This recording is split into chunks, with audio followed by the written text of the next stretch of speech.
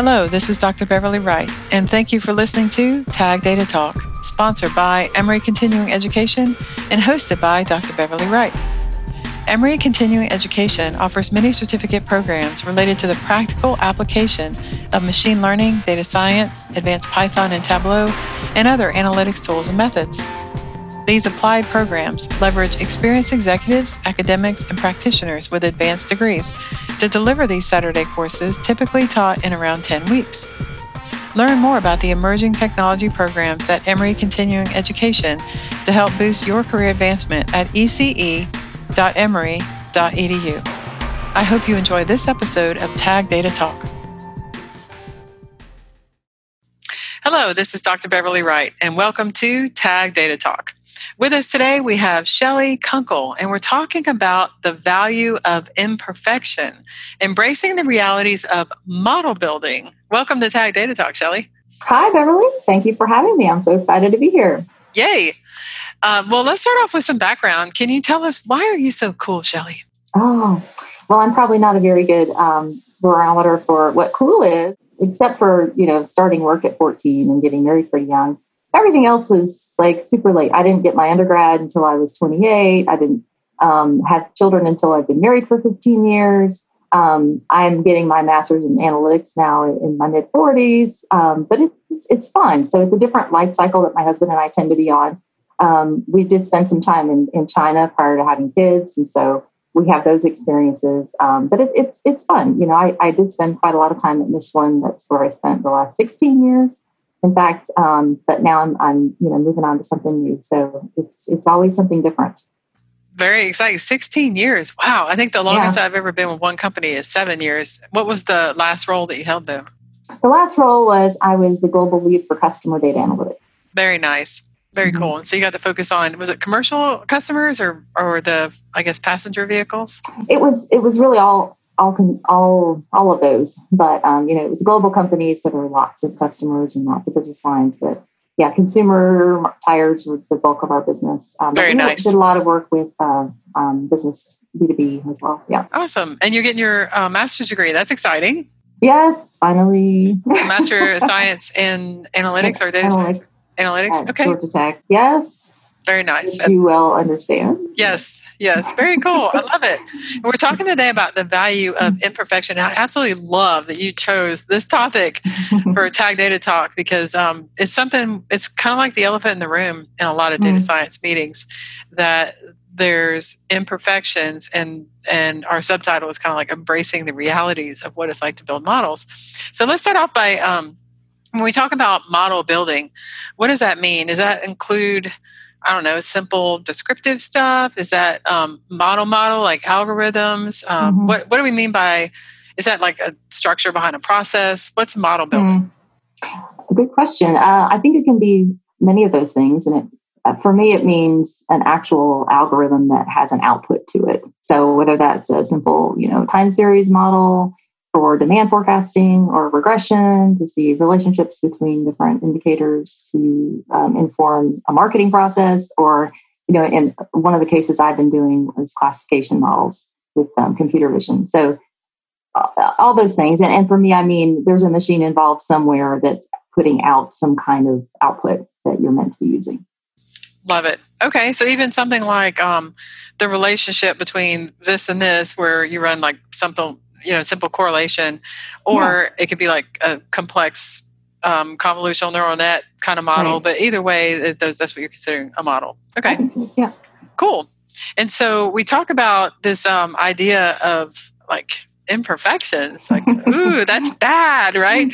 But what are the different types? Like, how can we be imperfect? Yeah. Well, we're always imperfect. It's the famous saying, right? A forecast is always wrong. So, but what's interesting is when you're bumping into business people who are reading the literature and the marketing that's out there and how AI is going to forever change the world, which is probably true. They don't necessarily understand that there's always error in every model. Whether you're talking about your R squared that's coming from your simple linear regression, or if it's the level of precision in your classification model, there's always error. And so that means you're never going to be 100% accurate with the output of the model. But the business people that you're working with on these problems need to understand that by no means does that mean this output of this model is not useful and can bring incredible value, even with low numbers of precision and accuracy. So it can be a distraction, I'm afraid. And so that's the challenge I came across in some use cases. And so that's why I think it's really important to talk about and say, and you hear that in your classes, right? That you don't expect to have these classroom textbook examples of your 92% R squared. It's just not a normal reality. Yeah. Yeah, but that, like you're saying, that doesn't mean you throw the whole thing out. But so we talked about model accuracy, I guess, and precision. Mm-hmm. What are some of the other ways that we can be like sort of imperfect? What would make a model imperfect aside from some of the diagnostics? Mm-hmm. Are there other things that like make you go like, oh, I don't know if that's good enough or that's definitely not perfect? So what are those things look like? One thing could be the lack of data. So I'm doing some work right now for a startup, and we're looking at the demand forecast for them. And unfortunately, they just don't have a lot of data points to work with, but they have nothing. So, what are they going to just walk in every day and look at yesterday's orders and make a guess? Or am I going to try and create some kind of forecast that they can at least start with? And knowing that, and this is always the case, it's always going to get better.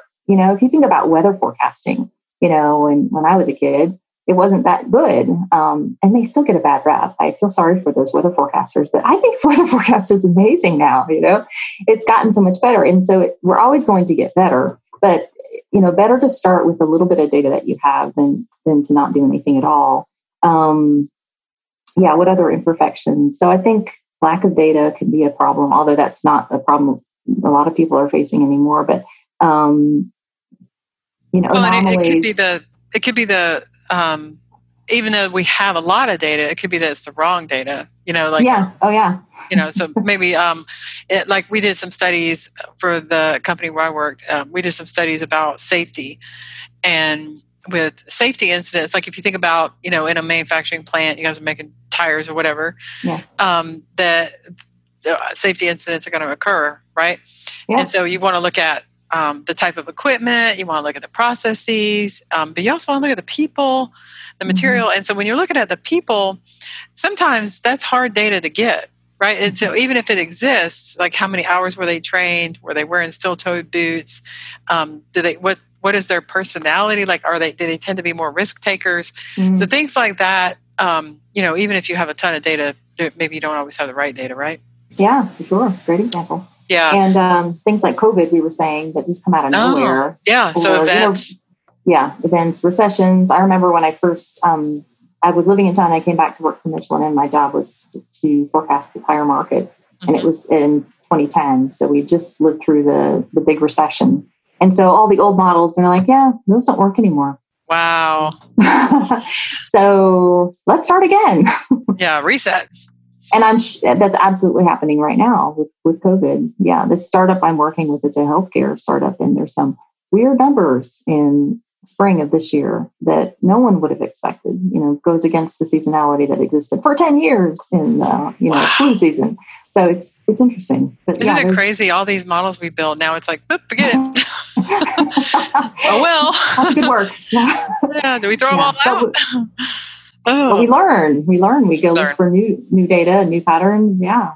Okay. So we might have model imperfections related to the diagnostics of the actual model that we build. Mm-hmm. We might have imperfections that stem from a lack of data or the wrong type of data, or something, even data quality, it sounds like.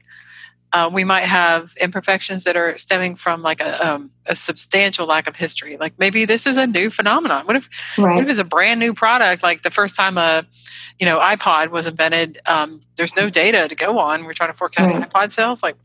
So maybe a lack of history. And there's also event-based. So there's four different types of imperfections. What about if we deliberately use the less predictive model? Is that considered an imperfection? Like if we want to use, I don't know, some fancy model like structural equation modeling, but we know the business is not going to understand it. So maybe we go with like regression because that's what they're used to do, and we can do that. And we piece together multiple just to make it easier for them to What about, is that considered imperfection? Does that mean we just, yeah. I think it could be, but that's a great example of the topic. I was thinking about that earlier because I remember interviewing some senior staff right when we were getting into predictive and prescriptive modeling and asking directors, what would you be looking for? And the guy said, one of the directors, no black box.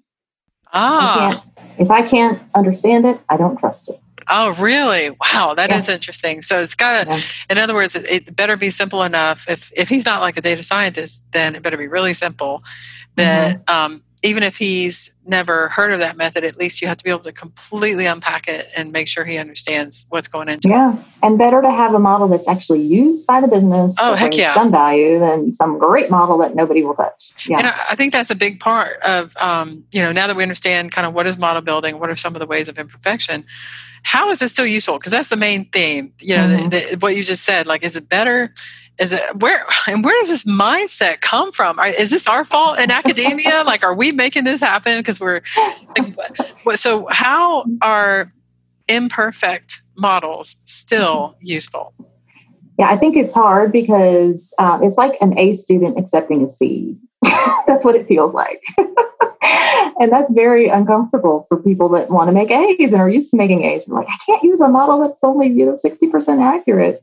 But that's where you have to be very pragmatic. So we've often heard it said that the best quality for a data scientist is curiosity. Well, number two has got to be pragmatism, right? Because there's a ton of value. So let me just briefly go into this use case. So I was working on this classification image recognition project for Michelin, and we were trying to identify damages in tires. And that's because there's a quality group and they have these experts who they can look at any, weird stuff happens to tires. Just, you can't imagine. I've seen thousands of pictures of these tires, and it can be external, it could be heat, who knows? It could be something we need to do better in our product. But there's this small group of quality people that are expert in looking at these images, and they can say this is so-and-so. And there's, hundreds of these different types of damages. Well, we can't take all those people and give them to our customers to help the customer better understand what's happening with their tires. So we use our salespeople as a proxy. We train them really well, but that's not what they do every day. So we said, hey, let's use AI to try and, make basically impersonate this quality expert. And so when I first started this project, working with the quality team, they're saying, hey, we require that we must have 99% accuracy because that's exactly what we get from our people. And otherwise, this is useless. And so I kind of kept my mouth shut at first. And I just started, looking at what we had. And I developed a model that was 70% accurate. But I went back to them and I said, okay, here's how this works. And by the way, with classification, you have this concept of threshold, right? And so you have a lever that helps you control, what goes through the sieve and what doesn't. And if something isn't good enough, then you pass it to the people. And there's always going to be this, what I call the undecided bucket. Okay, the algorithm wasn't confident enough, so we stuck it over here. So somebody has to look at it. But by the way, it took 50% of the workload and did it. Is that interesting to you? And then that's when they were like, oh, okay. So even if the model isn't 95% accurate, you're telling me I can automate half of the work? Okay, I'm interested. Still good. Yeah. Where is this coming from, Shelley? Like, is this because a lot of data scientists are perfectionists? Like, do you think it's a personality thing? Do you think it's or is it the nature of the beast?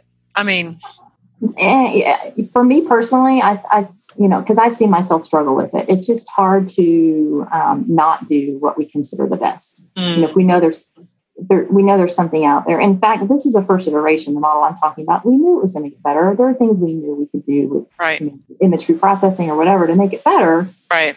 To say, okay, let's just evaluate what we can do with this right now. But I would say, it's probably this drive to do the best work we can. And because we're analytical, it never ends. It can never end. It can never, it's crazy because I remember in the 90s before there was real machine learning that was applied on a regular basis. Now, like there is now, but now you can run something through and see like, oh, here's 20 top models and here's how well do they predict this thing or whatever.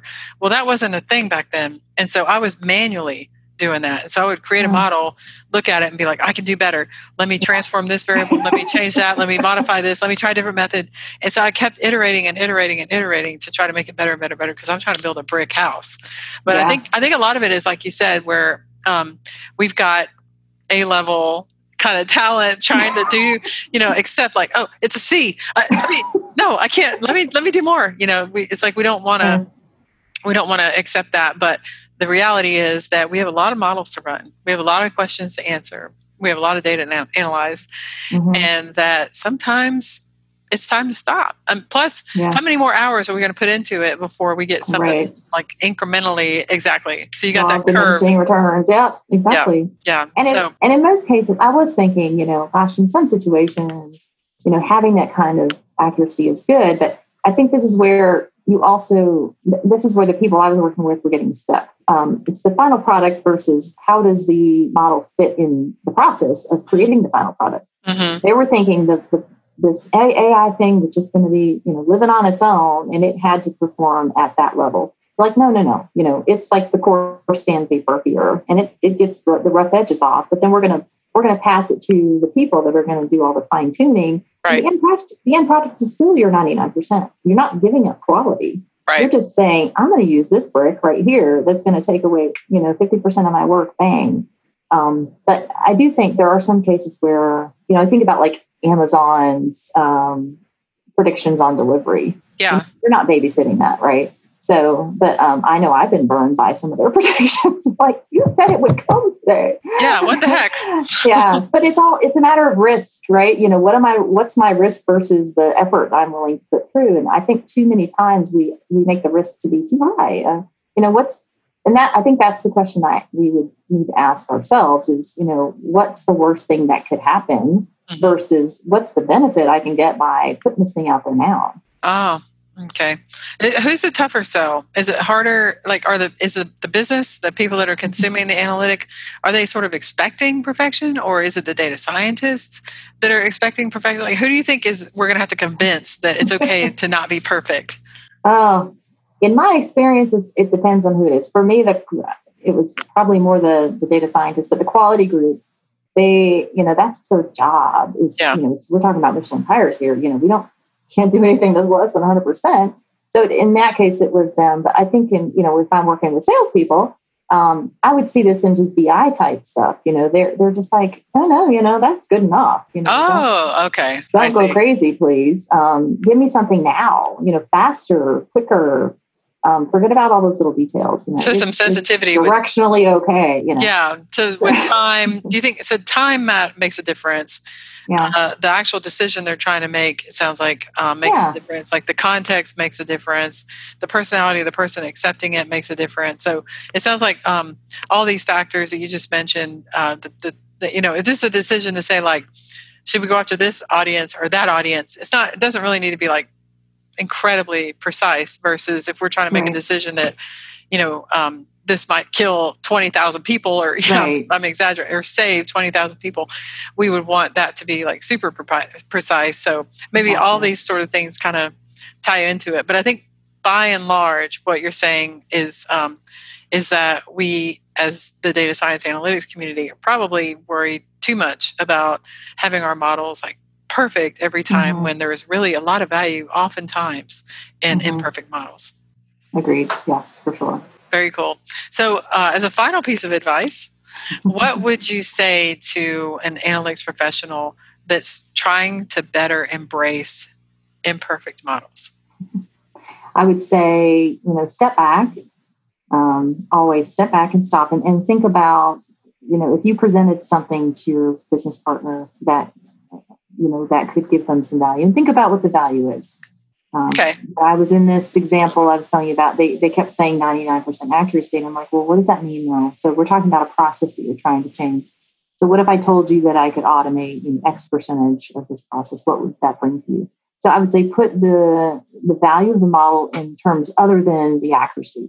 Make it real, make it dollars, make it hours saved, something like that. That makes it a lot more tangible for yourself and for the business people you're serving.